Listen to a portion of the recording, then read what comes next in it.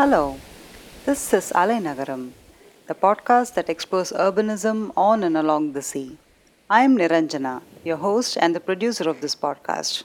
I thank the Leverhulme Trust, the LSE Department of Geography and Environment, and LSE Research and Innovation for funding and supporting this podcast. In its first series, the podcast will feature academic research on the coastline of Tamil Nadu in southeastern India. This series is edited by Narasu and its artwork designed by Arivaragan, both artists based in Chennai. Hi, Tamara. Thank you for joining us today at the podcast. So, as an introduction to our listeners, we have with us today Tamara Fernando, PhD candidate in history at the University of Cambridge in the UK. She completed her BA in history and literature at Harvard University and MPhil in early modern history at Cambridge as a Harvard Cambridge Fellow in 2017. Her research focuses on pearl fisheries in the Indian Ocean, including the Persian Gulf, the Gulf of Mannar, and the Mergui archipelago in southern Burma.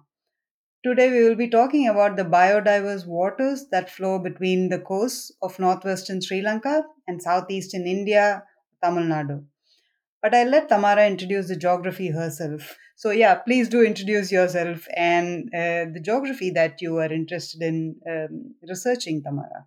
Thank you, and you did great. So the broader project, as you mentioned, is an environmental and labor history of natural pearling that's multi-sited, and I'm happy to talk about what it means to do that kind of comparative work if that's of interest. But I guess the site we want to be discussing today pertains to the Gulf of Mannarum, the thin strip of water between South India and Ceylon. So since we have listeners and we don't have a map, I think maybe one of the easiest ways to think about this, I think sometimes there's an idea of the island of what was Ceylon in my period, Sri Lanka now is sort of off the southern tip of India, but we're actually thinking about the island hugging up to the coast. So this is the body of water that is below what we would call Ram Setu or Adam's Bridge. Um, it's a chain of islands that links the geography of Sri Lanka with India. So you have the island of Rameswaram, Mannar Island on the Ceylon side, and a set of very, very shallow, constantly changing, dancing islands in between. And below that is a rather protected body of water in comparison to, say, the Park Bay in the to the north, which is much more exposed to the elements and a lot less sheltered, which then affects the environmental and ecological stories we're telling. So it's a 30-mile stretch, a kind of scattered land bridge, which is the closest point of contact between India and Sri Lanka. It's a very charged one because of that. Anybody who reads sort of newspapers either in Tamil Nadu or Sri Lanka knows that territoriality, sovereignty, the politics of space tends to get very mixed up and muddled in sites like this. And I think maybe another thing to say about the site is that, as you mentioned, it's a rich site in terms of biodiversity, but it's also a very richly layered site, sort of culturally and in historical memory. So we might think whether we're thinking about, say, the Ramayana and thinking of this being a land bridge that is memorialized as a place where Ravana or Rama crosses from India to Sri Lanka. We might think about, say, Muslim or Malay cultures making reference to Adam crossing it, so it's called Adam's Bridge, making his way to Siripad or Adam's Peak or the mountain in the center of Sri Lanka. So it's really a space that's embedded in many different kinds of cosmologies, cultures, and languages. And I hope that's something we can maybe talk about during our conversation today.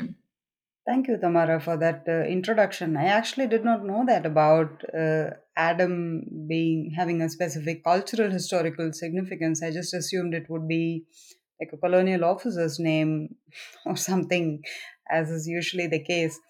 Could you tell us a bit about that as well? What is the period you're researching and why that period? Yes, absolutely. So I study the late 19th and early 20th century, and really what really fascinates me about the Gulf of Mannar is the pearl fishery. So we kind of have a broad outline geologically or ecologically of what this space is like. But what I'm very drawn to is the pars or parai, or in Sinhalese, what we would call gal parai, the limestone shoals underwater that harbored thousands and thousands of the species of oyster, which now we would call Pinkara fucata.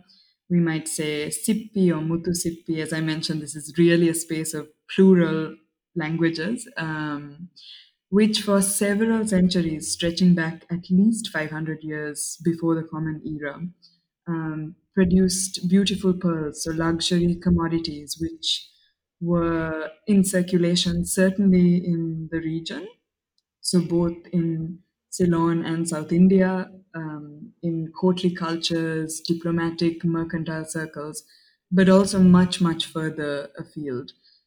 So that's the context. So I study pearl fisheries from an environmental and labor history perspective, but specifically I study the 19th century, which is when Ceylon and the opposite coast, so the South Indian coast, are both under British colonial control.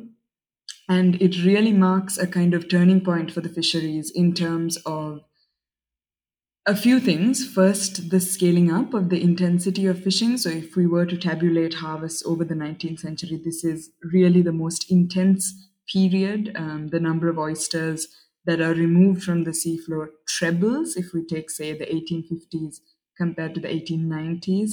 Some of the largest fisheries that the Gulf of Mannar ever sees. So, in 1906, for instance, within 3 weeks, there are 81 million oysters removed from the ocean floor.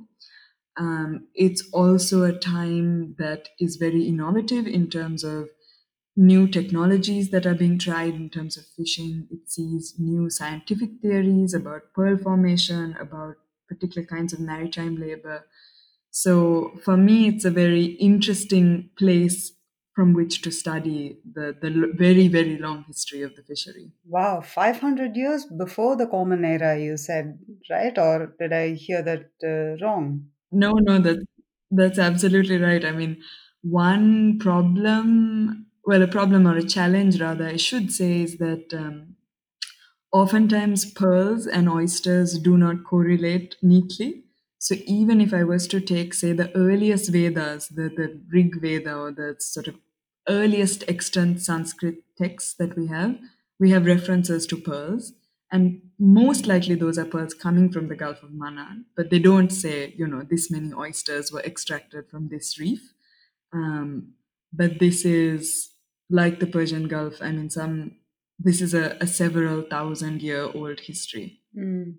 No, that's super interesting. But I wasn't thinking so much about the Vedas as about the Sangam literature, which you hear much more often growing up in the opposite coast, as you said, in the Tamil Nadu coast. But can you also talk about if this kind of a legend, like growing up, you hear this as almost like legendary stories all the time about the richness of the Gulf of Mannar and how it was the foundation of many ancient kingdoms, and pearl as well as other chunk and other types of fisheries are talked about in all of these literatures you hear. Does it also appear in other language literatures of the area like Sinhala or Malayalam, or it could be through trade routes with Southeast Asia and so on? Yes, definitely. If we were to take, say, in Pali literature, if we were to take chronicles that are attempting to narrate the history of the island, so a chronicle like the Mahavamsa will give stories in Pali of very, very ancient kingdoms on the island. So King Vijaya supposedly sent pearls as tribute to his father-in-law across the Gulf of Mannar. Another king named Devanampiyatissa, that's again, 500 BC, is recorded as sending pearls. And so definitely there's a very, very rich sort of regional literature around this. I think there's a really lovely book by V.S. Arulraj and Victor Rajamanikam, and it's a collection of medieval navigational material in Tamil, Telugu, Kannada, Malayalam, and they all have these beautiful references to the luxuriousness um, of pearls. and very much echoing what you mentioned of Sangam literature, so the sort of Puranas of talking about pearls as linked to royalty or elite or beautiful, devout persons. And actually, I mean, you can look much further. So you could even look to Chinese historical sources, which talk about Gulf of Mannar pearls coming from Muslim chiefs in, say, Kilakkarai, paying tribute in the 14th century to Chinese ships that are coming along the maritime Silk Road. So we might, we can use Sinhala, Tamil, Pali for kind of closer contact, but we could also look, for Persian. We know that Persian lapidaries or Persian texts about gems would talk about pearls from Ceylon, or Arabic texts would make references to Sarandib pearls. Um, so definitely, I mean, if you were to mine the kind of linguistic evidence, it really does show you how far and extensive these early trade routes were. So I have to mention at this point for our listeners that Tamara had generously shared a draft of her upcoming paper, provisionally titled, I want to say, Seeing Like the Sea, a multi-species history of the Ceylon pearl fishery 1800 to 1925 in advance. So it was also a pleasure to read her other article titled Death at the Pearl Fishery in the Hypocrite Reader, issue 95, published in July 2020. I'll post links to both of these articles in the podcast notes as and when they are available in the public domain. So it is in that context as well that I have a few questions, Tamara. So these articles also deal with the period that you just mentioned that you were interested in, and this, how the colonial encounter sort of creates changes in the pearl fishery that are long lasting up to the date probably. But could you tell us a bit about, do you have any background on how was pearl fishery carried out before that? And based on the approach you've taken in the article as well, which is more on the agency of non-humans, agency of nature, and so on, would it be fair to say that these oysters, these pearls, were in some way they were in some way setting off a set of changes that leads to cultural and economic connections across the region? Mm. I mean, to answer the easier question first on how the fishery is organized in pre-colonial times. So a fishery would fall loosely under the sovereignty of a ruling or local dynasty. So the fishery might be, say, under the Nayakas from Madurai or the Pandyas from Korkai. And generally, and this stays constant throughout many centuries, what would happen is that local caste groups like the Parava would pay a percentage of their revenue or a sort of tribute for permission to fish to the ruler. So you would pay the Nayaka of Madurai a certain sum, and in return for that sum, you would be allowed to conduct the fishery, keep the majority share of the profits, and you might also give some profits over to the ruler. And maybe one thing to say here, and this is not exclusive to the Gulf of Mannar, but there is very, very intense competition to have this kind of loose hold over the fishery. So whether that's, Chola kingdoms coming to try to seize control of the fishery, or um, dynasties coming from places like Sitavaka or Kandy on the island fighting for rights over the fishery. This is a very hotly contested commodity for local dynasties. There is a very good historian of the pearl fishery, Samuel Ostroff, and he describes the Gulf of Mannar space as one that is comprised of a patchwork of rights. And by that he means, in my reading, that there are multiple competing claims to the rights of the sea. So, in addition to rulers loosely exerting this kind of expecting tribute from the pearl fishery, another big one to mention is the rights that Local covils or temples on both sides of the Gulf of Mannar have two pearls coming from the sea. So we might think about covils or temples like Rameswaram, Tirupalani, Tiruchendur, and these temples would often have, we know that they presented, even in the colonial era, they would present copper plate inscriptions from, say, the Nayaka of Madurai, saying that the temple is allowed a certain number of boats to fish tax free. So they were entitled to a share of the pearls without paying the tax, to have boats on the water. So, for instance, when in 1828 the fishery is being run in the context of European empire, we know that there were boats that came from a kovil in Pudukottai and said we are entitled to tax-free boats. And even if there are European empires here, we still want our customary rights to fish. So maybe one thing to say is that European colonialism comes very early to the Gulf of Mannar. It doesn't start with the British. And I think that's important because it marks it as a very different industry to the way, say, coffee or tea is run in Ceylon. Um, and there are a lot of these modes of um, turning to local communities who have very specialized expertise in either maritime labor or knowledge of the banks, how to fish for pearls. This is a long running tradition, which the Portuguese and the Dutch and the British are very much relying on pre-existing ways of organizing fishery labor and the extraction of pearls.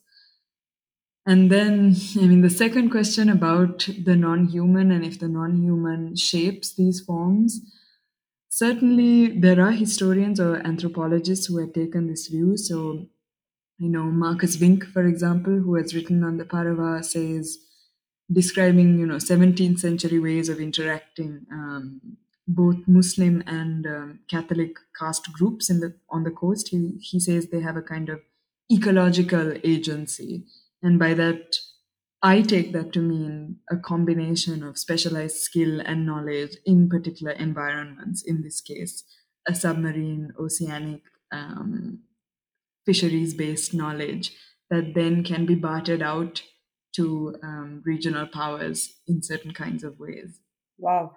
Thank you so much for that. Again, I mean, I see your ambivalence with the non human agency part, so I'm not going to push on it. But I am very interested in the Paravar caste you mentioned, partly because it's also my own research interest about the position of fishers as a caste group. But also, could you tell us a bit about this caste or community and the other community groups that you mentioned in the region? What were their identities? Were they primarily fishers in terms of if you look at caste as an occupation thing, or were they traders or boatmen? Were they seen as, or did they identify as an artisanal or trading or agrarian caste, or did these categories even make sense in that historical geography you're looking at? Mm, that's a really good question. I mean, I'm not an anthropologist of the Parava, and there's very good work by, say, Patrick Roche or Susan Bailey on this. My sense from reading the scholarship and talking with members of the community is that this is a group that very, very early has an identity as a cohesive jati or caste. So there is strong internal cohesion. There is consensus on what leadership within the jati looks like. So that would take the form of the jati talaivan. So the we might sort of translate this as caste headman or a village elder, and then a kind of tiered hierarchy. Below the headman. So this is a jati that is specialized very, very early on. It's difficult to date. It's difficult to date precisely when the Parava become occupationally specialized. We know that, say, if I was to look at medieval Tamil texts, there are references to the Parava going out to sea in various kinds of vessels, hunting sharks, um, pearl fishing. So they are loosely fishermen, pearl divers, fish dealers, seaborne traders settled in villages from, say, Kilakkarai to Kanyakumari, even up the Kerala coast on the opposite side, in fact. In my period, so if we take, say, a year like 1860, there's a total population of about 30,000 from, say, colonial censuses. And by 1915, about 50,000. For this community, one thing anthropologists will always point out is there's a very notable conversion in the 1530s and 1540s when the coast is nominally under Portuguese control or interacting with the Portuguese, is that there's a mass conversion to Roman Catholicism. So this makes them a Roman Catholic rather than a Hindu jati or caste. And as we know, anyone who has been to the region knows, I mean, this Catholicism marks these communities very, very deeply. So below the Jati Talaivan, you have subordinate notables, Adappans, Patangatis, Maupans, and then other dependent communities, barbers or washermen, what have you. Um, I mean, I think of, say, I know Susan Bailey writes about Christianity as a kind of caste lifestyle for the Parava. So there's, very famous churches like the Church of, Our Lady of Snows, very important processions where statues of the Virgin will be unveiled, processed around. Caste leadership is usually hereditary, so the Jati Talaivan will be passed down, usually in the same line, but not always. Um, and I guess in my case, what I'm interested is how these sort of specialized skills are then rented or leased out based on who the controlling powers in the region are, and that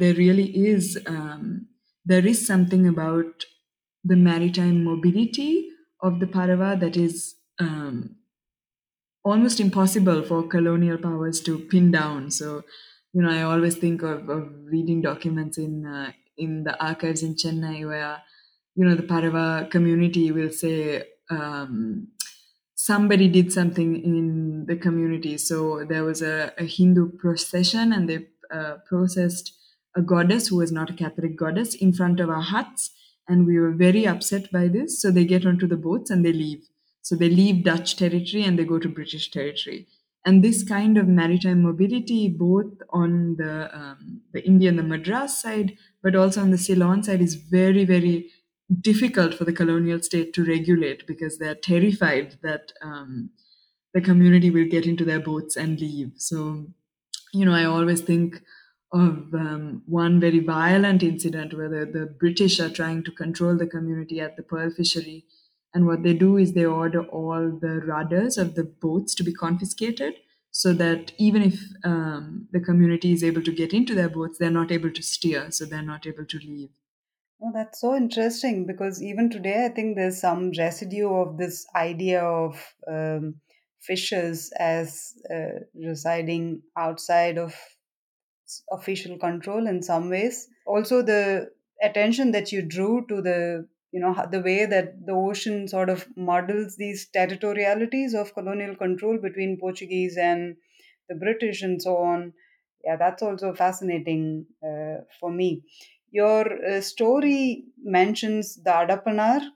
He is the sort of the vignette that anchors your article, and he's the one, the Adapanar is the one who is diving for pearl, and he's embodying knowledge passed down through generations as you narrate. And you just mentioned that the Adapanar wasn't really a Paravar headman, right? Like he's more like someone subordinate almost to the Paravar head.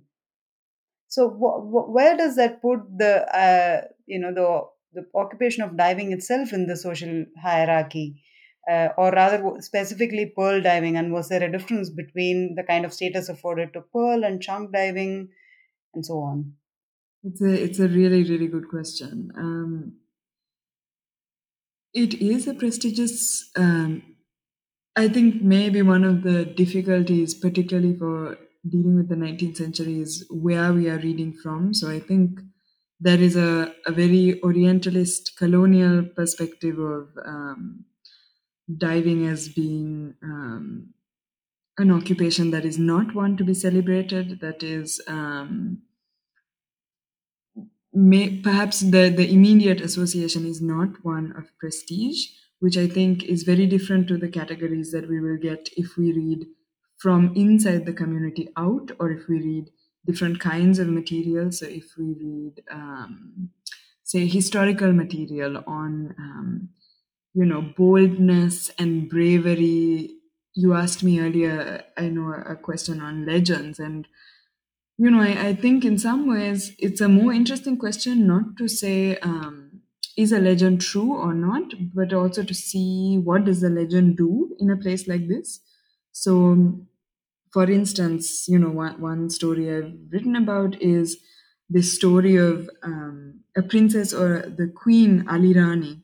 And we know her story, that she is a Tamil queen who appears in Dravidian, so Tamilian reworkings of the 4th century Sanskrit epic, the Mahabharata. And then there's a 16th century poem, say the Ali Arasani Malai, that gives us more details about her life. But regardless of whether she existed as a historical figure or not, what we do know is that up into the 19th and early 20th century, say 1912, 1906, colonial officials are still recording that divers are telling stories about her. So there's a surveyor who goes to a town on the northwestern coast called Kalpitia, and the men who live there diving for chanks, they tell him, this place didn't used to open out into the ocean, but there was a queen called Queen Alirani, and she lived here. And one day a great flood came and buried her palace under the waves, and that's when Kalpitia became opened out to the ocean.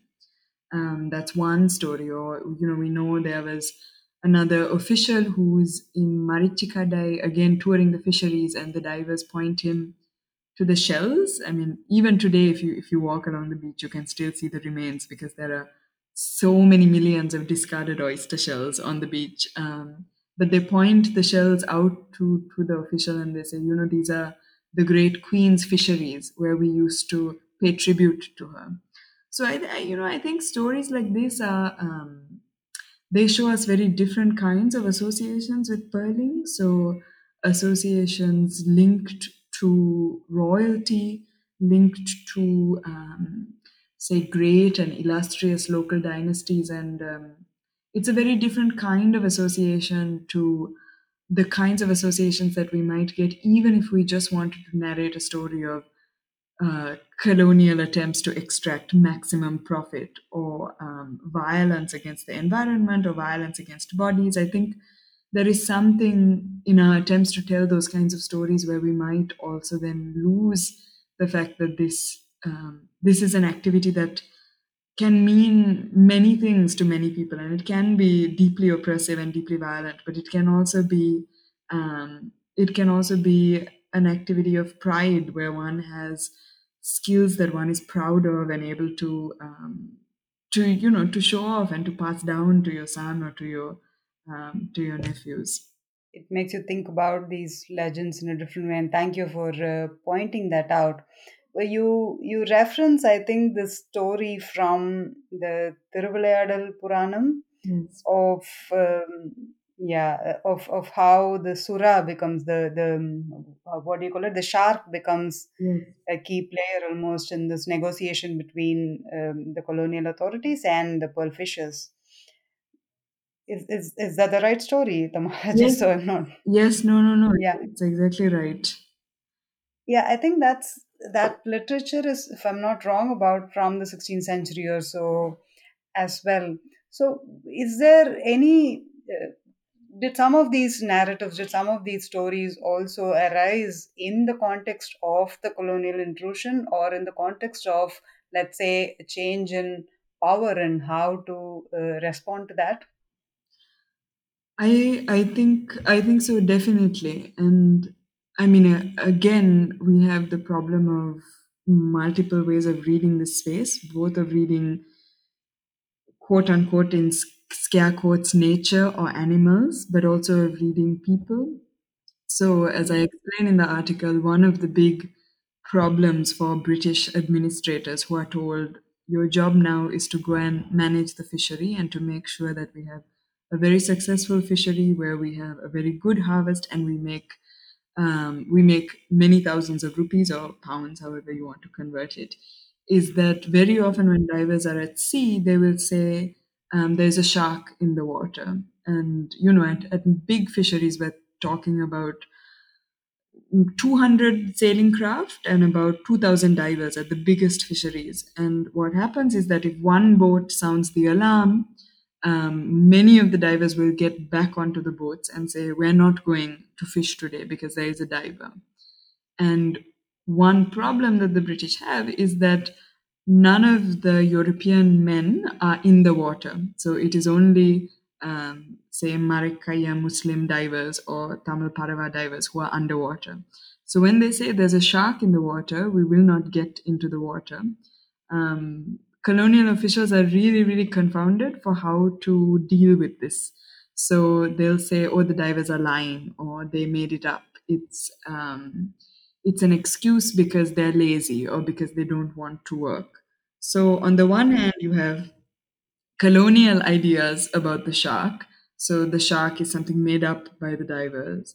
Then you have divers' ideas about the shark, which might both be apprehensive, um, but also intimate in terms of having long histories of battling or defeating sharks or multiple encounters with sharks, like the Tamil literature you mentioned.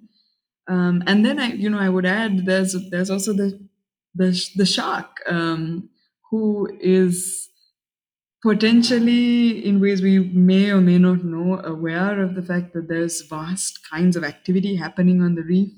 And the shark is driven by different patterns, whether those are feeding patterns or mating patterns, something that brings him into the same orbit as men diving for their livelihoods, as European officials insisting that maximum profit is extracted. And so there are multiple kinds of narratives that we can anchor around, say, a shark showing up at the pearl fishery. And I think, to your question, definitely this is, I think that the narratives change based on the conditions of rule.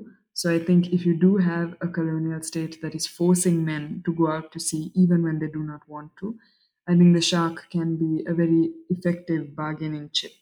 Um, and then, I mean, I would always maintain there are also, I think, rationales that are not the state. So why is the shark there in the first place?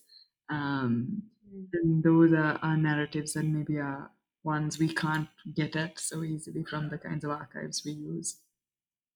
Mm. So I think it was probably in the same article, the Hypocrite reader one. There's a line there that reads, I start quote, "The work sites concentrated a large number of bodies, 15,000 to 30,000 people at the largest fisheries, within an enclosed and highly regulated camp. Workers shared water facilities for drinking, cooking, and bathing." End quote. So this sounds a lot like contemporary contract work that happens in factories, especially in marginalized geographies, especially in global south SEZs and so on, which aren't very well monitored in terms of labor rights.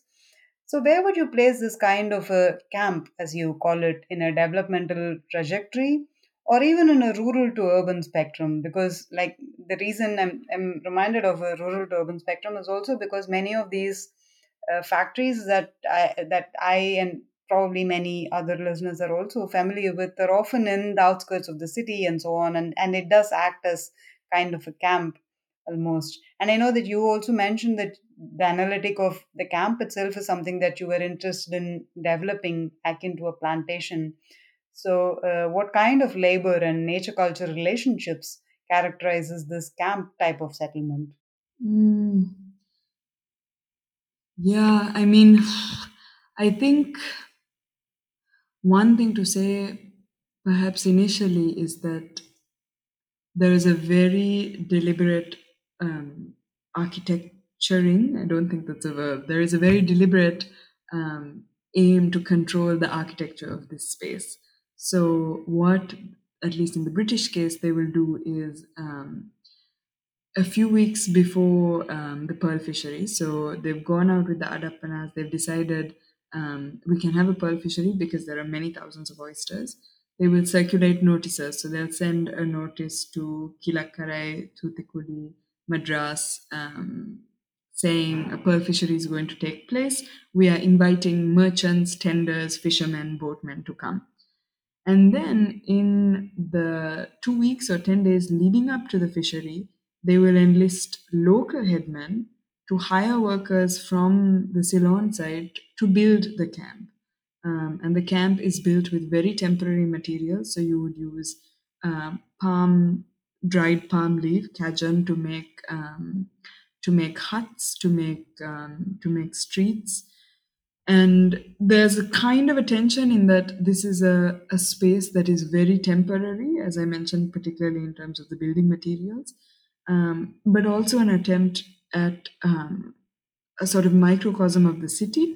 So the British were very proud that they had army barracks, a police station, in some cases, even a mock courthouse. They would have a temporary jail, a kacheri, so an office where the British administrator and his clerks would sit. They would build giant kutus or enclosures where the oysters would be brought and counted. Streets lined with boutiques to sell everything from bananas and rice to ice creams in one pearl fishery, better houses for the merchants, less good houses for the divers. And so I think maybe if we're thinking about urban space or workspaces that people inhabit, the first is that this is one that is not constructed by those who arrive to labor, it is constructed for them. I have found evidence of people maneuvering within the rules. So, one thing that the British would do is they would set up different quarters for divers. So, if you look at a map from, say, 1889, you can see that they would mark out one area as Thoothukudi Divers Quarter, and then another one would be named Kilakkarai Muslim Divers Quarters. And if Persian Gulf divers were coming from Kuwait, they would often put those divers because they were Muslim with the Kilakkarai divers, Jaffna divers in another place. So segregated along geography, religion, caste, as we mentioned. Um, so very, very invasive, intensive attempts to control this space. Um, I have read episodes of divers coming and saying, we are not happy with where our huts have been built or where you are telling us to live. And then they would move. So I know in one instance, a group of Muslim divers who come from Kyle Putnam say, we don't like where you've built our houses, we want to be uphill. So we'll move there and we'll set up our camp there.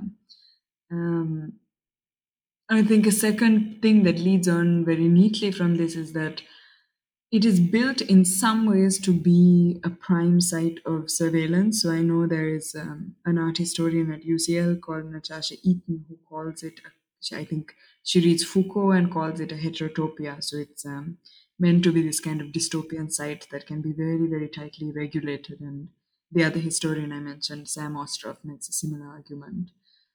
Um, but then again, as you point out, I mean, this is a very diverse site that is crowded with people. So there's also many things that go on that the state is unable to regulate. So there are multiple, in some fisheries, 30 different establishments serving alcohol, so serving arak or coconut toddy. And we know that divers and boatmen and merchants are mixing, they're talking, they're exchanging gossip. What's the price you're buying oysters for? How much are you offering to the British? Who found a good oyster? Who found a bad oyster? Where is the reef rich? Where is it not rich? So for me, I think one of the interesting things is kind of reading this space. Can we read from above? Can we read from below? And what is really hidden in these very schematic plans of the city, um, or the camp rather. And I think in part, the reason that this is a temporary camp is because the British are very anxious about migrants staying on. So as soon as the pearl fishery is pronounced over, because there are no more oysters and the sale is finished, they will dismantle the camp.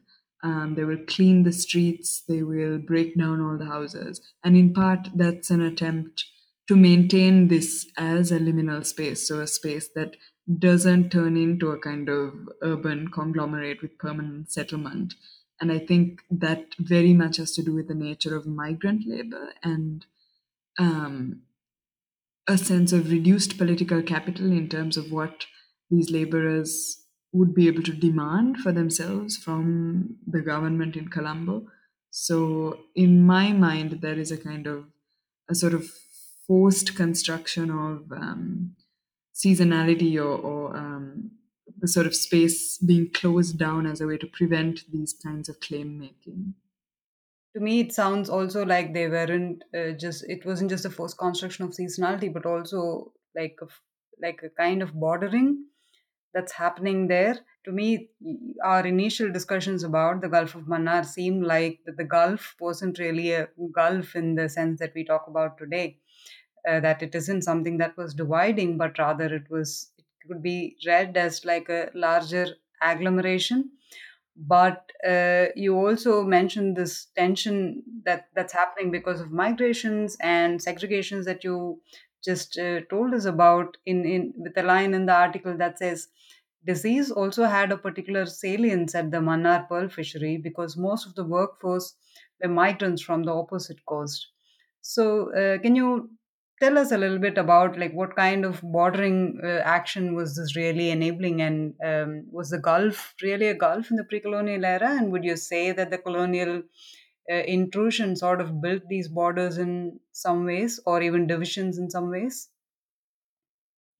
I would definitely. I'm hardly the first person to make this argument. I think of, for example, there's a historian called Eric Meyer who has looked at labor circulation between India and Ceylon in the sort of long time period, and he calls the movement of fishers. He has this very evocative line. He says it's a pendulum like elastic migration. So like the kind of swinging pendulum of a clock. Fishes will move, then they will move back, then they will move again.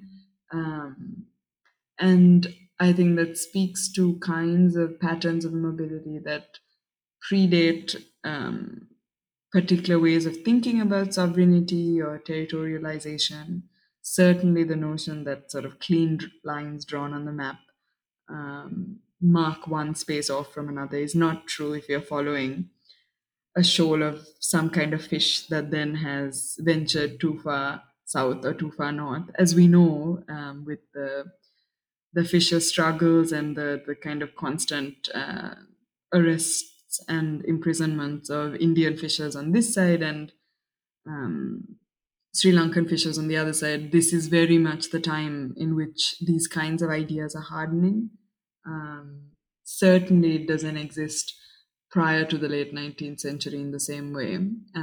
And I guess one of the things I was interested in the article is that based on the way we think about medicine, based on how that changes, where we police migration also changes. So when I have read colonial medical officers writing about cholera in 1825 in Thoothukudi, they will say cholera has struck the camp.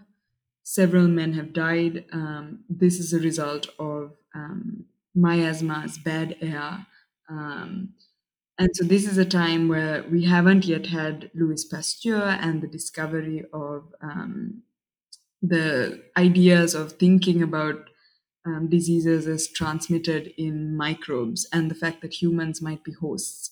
And but by the late 19th century, once you have these kinds of advances in bacteriology, suddenly the body of the migrant, it's not the air, it's not the marsh, it's not the miasma, it's X person is now the vector of disease, and that's what we need to be policing. So that's when you get the first immigration centers set up on Rameswaram Island, Pomban Island, on the Mannar side, and then a concern to check, have you done a health check before people come? Have you taken people's temperature? Have migrants been sprayed with chemicals? Has the camp been disinfected? Um, and of course, I mean, one of the things that the fishery record makes very evident is that if there is an economic exigency, then the British are very willing to waive these kinds of requirements. So, in one year where they don't have enough divers to work, they say, okay, nobody coming from Kilakkarai needs to do the medical test because they really needed them to make money. And so, definitely disease is very much a part of why particular kinds of control or movement are implemented in this space.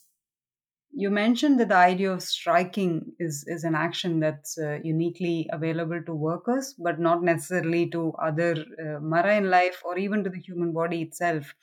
Like you just described to us, it's often things like disease or almost inadvertent agency that shapes further social and economic changes as far as the human body or marine life is concerned. It's not the active act of striking. uh, this seems to me very much like a post-humanist approach, although you were a bit ambivalent about it in the beginning. So, can you explain your approach a bit as to what exactly is the characterization you make of human will to a certain extent in these spaces, and how far does an unwilling agency play into what you do? Yeah, that's a great question, and I will steal your line, unwilling agency, because I like that. I think I'm loath to use the word striking when discussing actors, actants, whatever we want to call it, because it leads into debates in animal studies, which I think maybe historians are not the best place to answer. So, on consciousness, on agency, on epistemologies of being, and I think there's a place for asking that kind of question. Um, I don't think that's necessarily the question I'm trying to answer. I think maybe for me, a more useful concept is well, there are two concepts I guess I would point. One is the concept that the anthropologist Anna Lowenhaupt Singh uses, which is the idea of friction. Um, so this, I think, is a useful way to talk about structures of power. I guess the danger in neglecting the environment completely is to say this is only about the colonial state and divers. So if we do want to bring in the sea or the seabed or the oysters, then how do we do that? I guess is the question in terms of methodology. So the idea of friction is, in a sense, that if there are these kind of great designs, that they don't run smoothly. So Singh says, capitalism doesn't work like a well-oiled machine. It's a machine where there's friction and things don't run and they get stuck and they jar.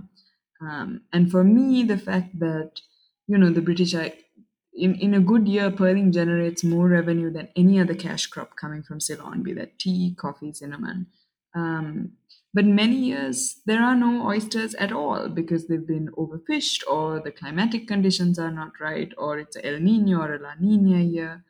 Um, so that there are kind of natural limits to growth, which lie outside of human will or human agency, and that those are also limits that are worth attending to. I mean, I think if there is a question of, what does it mean to write history in the age of the Anthropocene, it has to be, well, how do we hold on to the kind of the good work we are able to do and that we have strived to do for so many years, to think about inequalities in terms of caste, race, gender, empire, but also to acknowledge that we don't exist in a vacuum that is purely anthropos or purely human, and that maybe there are other kinds of effects, or that there are effects that there are more than human effects in the world, and that we can describe those effects without making consciousness claims. At least in my case, without making consciousness claims. I think there may be people who are able to do that work well. I think my work is to say that there are different kinds of agents in the world, different kinds of ways of being in the world, and that those limits look different, and have all sort of operate as an assembly, or a sort of set of constituent parts that then affects the outcomes that we all have to inhabit. But I'm also interested in pushing this a bit further to ask about what exactly is nature in this context, and because when it comes to the pearl fishery, the way you described it in the article and to us today in the podcast, is it's quite a well-oiled machine, in the sense that there's a lot of attempts to control, and of course there are factors outside of your control, like in any other industry or agrarian project. But it is still, somehow there is a sense of there being lesser control here than in if you were trying to establish a coffee plantation or a rice plantation even. So yeah, so from that point of view, is there more nature in this sense, or is there more uncontrollable nature in this context? Yeah. I think that my answer is yes, and I would perhaps point to medium or terrain as a more useful way to distinguish rather than, all the dichotomies we've discussed today. So urban, rural, nature, culture, scientific, sacred. There is something about being underwater and the ocean that is much less accessible. So when I'm thinking about terrain or medium, I'm thinking about being on the shore compared to being at sea, being underwater compared to being on the decks of a vessel. I think that it is possible to some extent to be purely materialist and to say human beings cannot breathe underwater. We cannot walk on the seabed unassisted, or we could not in the 1860s, unassisted on the seabed the way you would through a paddy field, or in the plains or in the mountains. So that there is something very particular about the aqueous medium in terms of pressure, in terms of temperature, in terms of depth, um, in terms of bodies inhabiting that space in the absence of technology. So I think if there is a sense that this is a space that, as you say, has more nature in it, um, it is in part a result of a particular kind of terrain or medium. And what is interesting then is how is that space inhabited, and in what ways. So one of the arguments I'm keen to make is to look at how the pearl fishery in particular shapes our relationship to the sea. And I think, in part, because of this sense of more nature or more inaccessible or more resistant, whatever we want to use, there is a very strong push to unravel that and to try to break that, whether that is technologically, so by using a dredge, by using a diving suit, by using what the British called at one point an underwater periscope, an underwater telescope rather,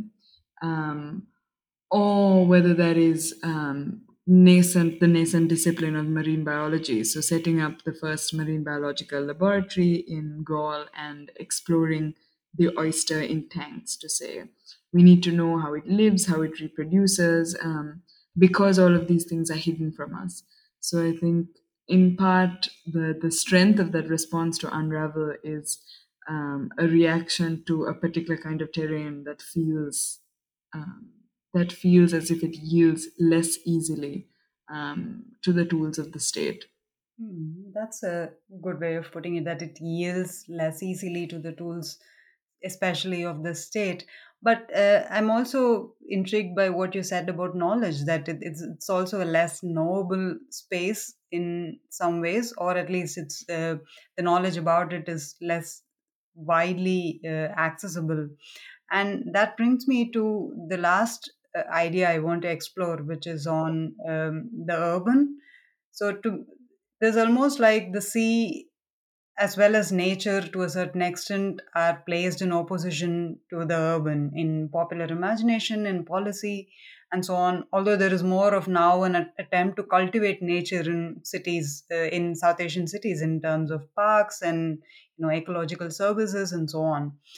But the sea itself, as well as the people who labor in it usually and who are expected to know about it, that is the fishers, are often thought to have no place in the city anymore. But from a cultural history point of view that we discussed a bit of today, the oceanic spaces were highly urban spaces in the past, right? I don't know if this is too much of a stretch looking at it from your disciplinary point of view, but would you be willing to comment on what does the urban mean in this context? I think it's a great question, and I think it's also one that I do wonder, Sunil Amrit, for example, is working on port cities in the age of the Anthropocene. And so I wonder, as sea levels rise and we have these mega cities around the Bay of Bengal that are newly imperiled, whether there will be a kind of meshing or a reassessment of what it means to think about the urban and the oceanic, or water and the urban. Maybe in part, my approach might even be the other way around. So, to say, how much of the ocean is there always in spaces that are urban, right? I think one challenge, as you mentioned earlier, is where does the geography of the pearl fishery start and end? So, is it just the town or the temporary camp in Marichikadai in Ceylon? Or does it also extend to the villages that the fishers go back to? So, all the sites on and towns on the opposite coast. Or could we say that it also extends to the Petta in Colombo, where the gem merchants are? Does it go further to Bombay, which is the world's emporium of pearls? Does it then tenuously also go to London or Paris? I think of recently I was reading an oceanic historian, well, anthropologist, Netra Summer, and she thinks about whether those who work in the gem trade, whether the ocean actually extends to the pits of the mines in Sri Lanka, or in to the bottom of the gem mine, because these gems are then going to go across oceans.